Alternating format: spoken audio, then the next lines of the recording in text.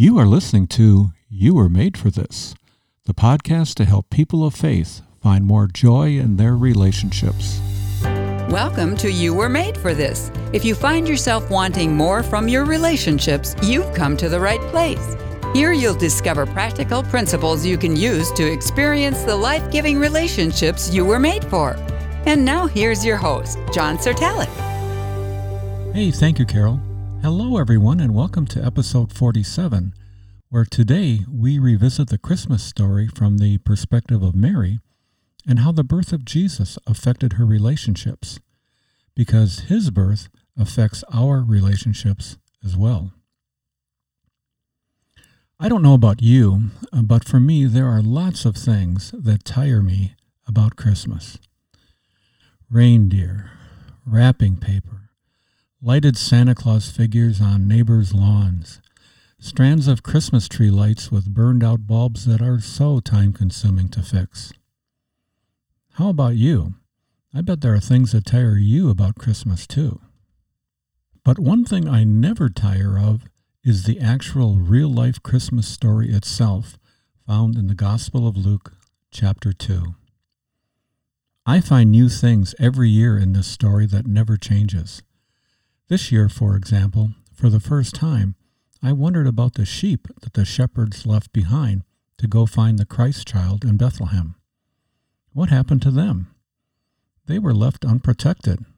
Or did the angels watch over the sheep while the shepherds were gone? Or did wolves or other predators do them in? And did the shepherds lose their jobs over leaving their posts? Or was their pay docked? Not the most profound of questions, to be sure. Something of far more significance comes near the end of the Apostle Luke's account of the first Christmas day. Let me read the whole story to you. It's just 20 verses from the beginning of chapter 2 of Luke's account. At that time, the Roman Emperor Augustus decreed that a census should be taken throughout the Roman Empire. This was the first census taken when Quirinius was governor of Syria. All returned to their own ancestral towns to register for this census. And because Joseph was a descendant of King David, he had to go to Bethlehem in Judea, David's ancient home. He traveled there from the village of Nazareth in Galilee. He took with him Mary, his fiancée, who was now obviously pregnant. And while they were there, the time came for her baby to be born. She gave birth to her first child, a son. She wrapped him snugly in strips of cloth and laid him in a manger because there was no lodging available for them. That night there were shepherds staying in the fields nearby, guarding their flocks of sheep. Suddenly, an angel of the Lord appeared among them, and the radiance of the Lord's glory surrounded them. They were terrified. But the angel reassured them. "Don't be afraid," he said. "I bring you good news that will bring great joy to all people. The Savior, yes, the Messiah, the Lord, has been born today in Bethlehem, the city of David. And you will recognize him by this sign. You will find a baby wrapped snugly in strips of cloth, lying in a manger." Suddenly the angel was joined by a vast host of others, the armies of heaven, praising God and saying, "Glory to God in highest heaven, and peace on earth to those with whom God is pleased." When the angels had returned to heaven, the shepherds said to each other, "Let's go to Bethlehem. Let's see this thing that has happened, which the Lord has told us about." They hurried to the village and found Mary and Joseph, and there was the baby lying in the manger. After seeing him, the shepherds told everyone what had happened and what the angel had said to them about this child. All who heard the shepherd's story were astonished. But Mary kept all these things in her heart and thought about them often. The shepherds went back to their flocks, glorifying and praising God for all they had heard and seen. It was just as the angel had told them. I never get tired of hearing this familiar story, And this year, it's because of what Luke says about Mary at the end of the passage, when the shepherds left to spread the word about what they saw. Mary is next to the manger with her baby in the quiet of the night, reflecting about what just happened. Luke then records in verse 19 the following: "But Mary kept all these things in her heart and thought about them often." Some version of Luke's Christmas story translate "kept all these things in her heart" as treasured or pondered all these things in her heart. However you translate it, the main point this verse makes me think about this year is what were all these things that filled Mary's heart. Luke doesn't come right out and tell us, but in looking at the context, I'd like to suggest one strong possibility, and that is Mary quite possibly was treasuring her relationships in a new and profound way.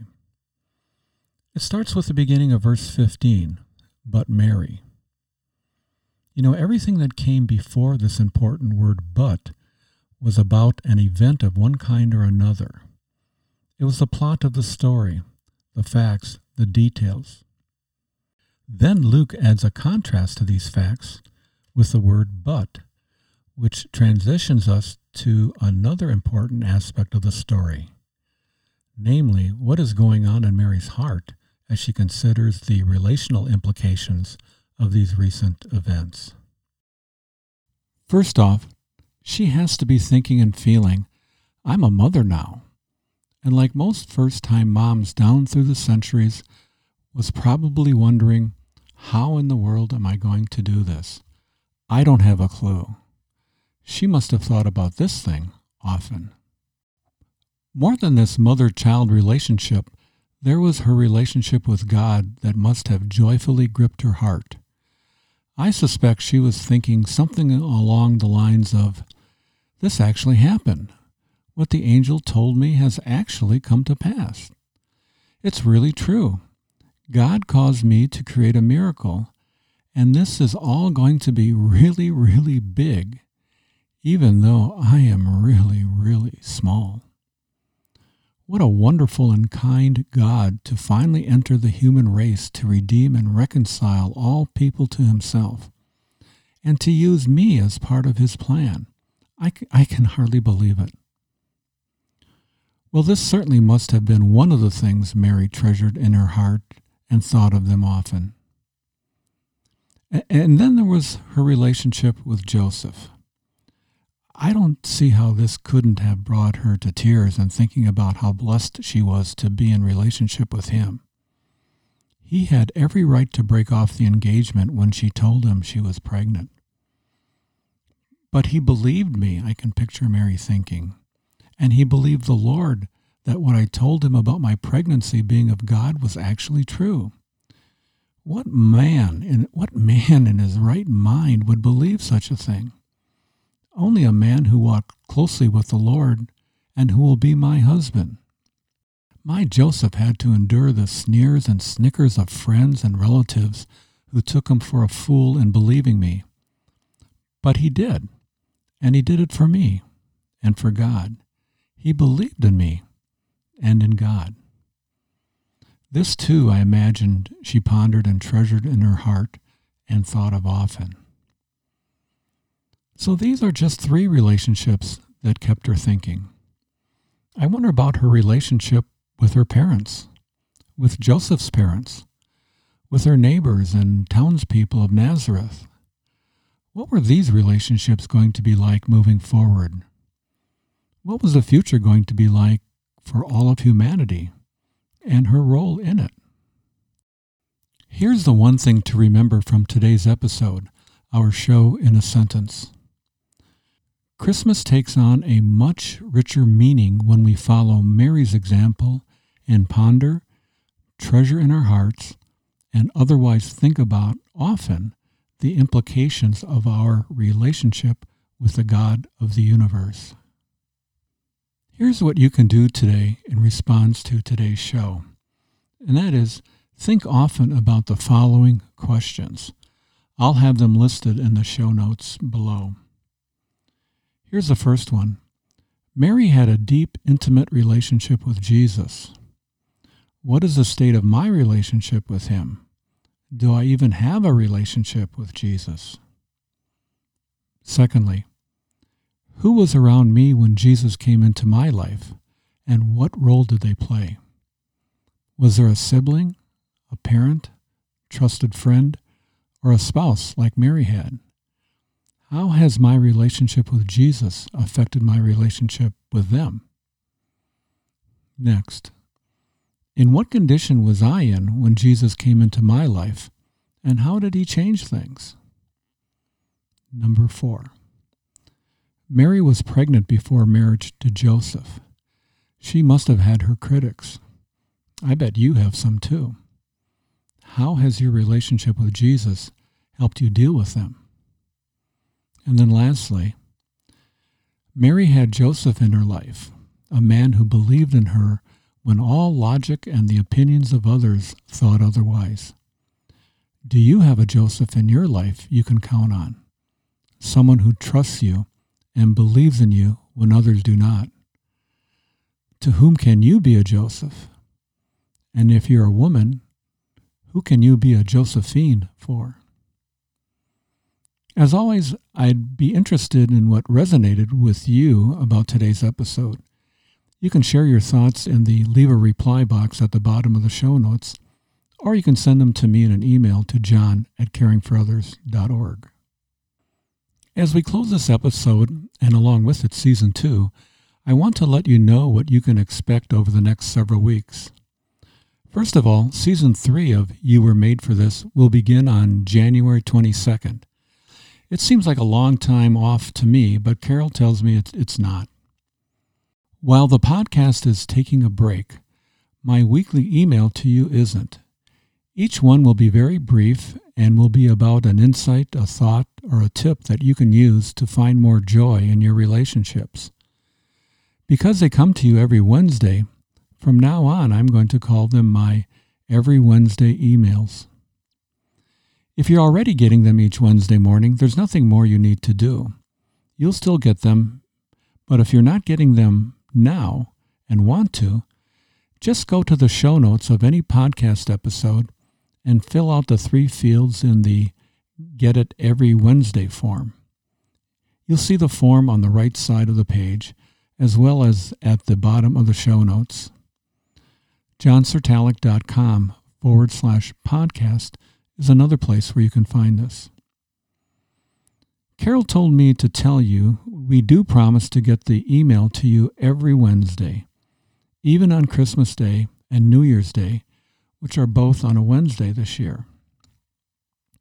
I asked off for Christmas Day, but Carol said every Wednesday means every Wednesday. What is it about every Wednesday you don't understand? Well, I didn't have a good answer for her, so to help me out, she pasted a "Every Wednesday means every Wednesday" sticker on my locker downstairs in the employee locker room. All this to say, you will be getting an email from me on Christmas and New Year's Day and all other Wednesdays thereafter. Carol's tough but fair and doesn't expect anything from others she doesn't expect from herself. So she'll be working too on Christmas Day. Now, while you won't be hearing new podcast episodes until January 22nd, there are 46 older episodes you can access anytime. You can get them from our website, johnsertalic.com, certainly. But the You Were Made for This episode listing displayed in iTunes and Google Play is far more readable. So I suggest going there first. And I'll put links to both at the bottom of the show notes. Like all our episodes, each one of the older episodes is designed to help transform your relationships into the best they can be. Now for our relationship quote of the week. I just can't help it, but I'm going to read the Christmas story one more time. It doesn't take long. At that time, the Roman Emperor Augustus decreed that a census should be taken throughout the Roman Empire. This was the first census taken when Quirinius was governor of Syria. All returned to their own ancestral towns to register for this census. And because Joseph was a descendant of King David, he had to go to Bethlehem in Judea, David's ancient home. He traveled there from the village of Nazareth in Galilee. He took with him Mary, his fiancée, who was now obviously pregnant. And while they were there, the time came for her baby to be born. She gave birth to her first child, a son. She wrapped him snugly in strips of cloth and laid him in a manger, because there was no lodging available for them. That night, there were shepherds staying in the fields nearby, guarding their flocks of sheep. Suddenly, an angel of the Lord appeared among them, and the radiance of the Lord's glory surrounded them. They were terrified. But the angel reassured them. "Don't be afraid," he said. "I bring you good news that will bring great joy to all people. The Savior, yes, the Messiah, the Lord, has been born today in Bethlehem, the city of David. And you will recognize him by this sign. You will find a baby wrapped snugly in strips of cloth, lying in a manger." Suddenly the angel was joined by a vast host of others, the armies of heaven, praising God and saying, "Glory to God in highest heaven, and peace on earth to those with whom God is pleased." When the angels had returned to heaven, the shepherds said to each other, "Let's go to Bethlehem. Let's see this thing that has happened, which the Lord has told us about." They hurried to the village and found Mary and Joseph, and there was a baby lying in the manger. After seeing him, the shepherds told everyone what had happened and what the angel had said to them about this child. All who heard the shepherd's story were astonished. But Mary kept all these things in her heart and thought about them often. The shepherds went back to their flocks, glorifying and praising God for all they had heard and seen. It was just as the angel had told them.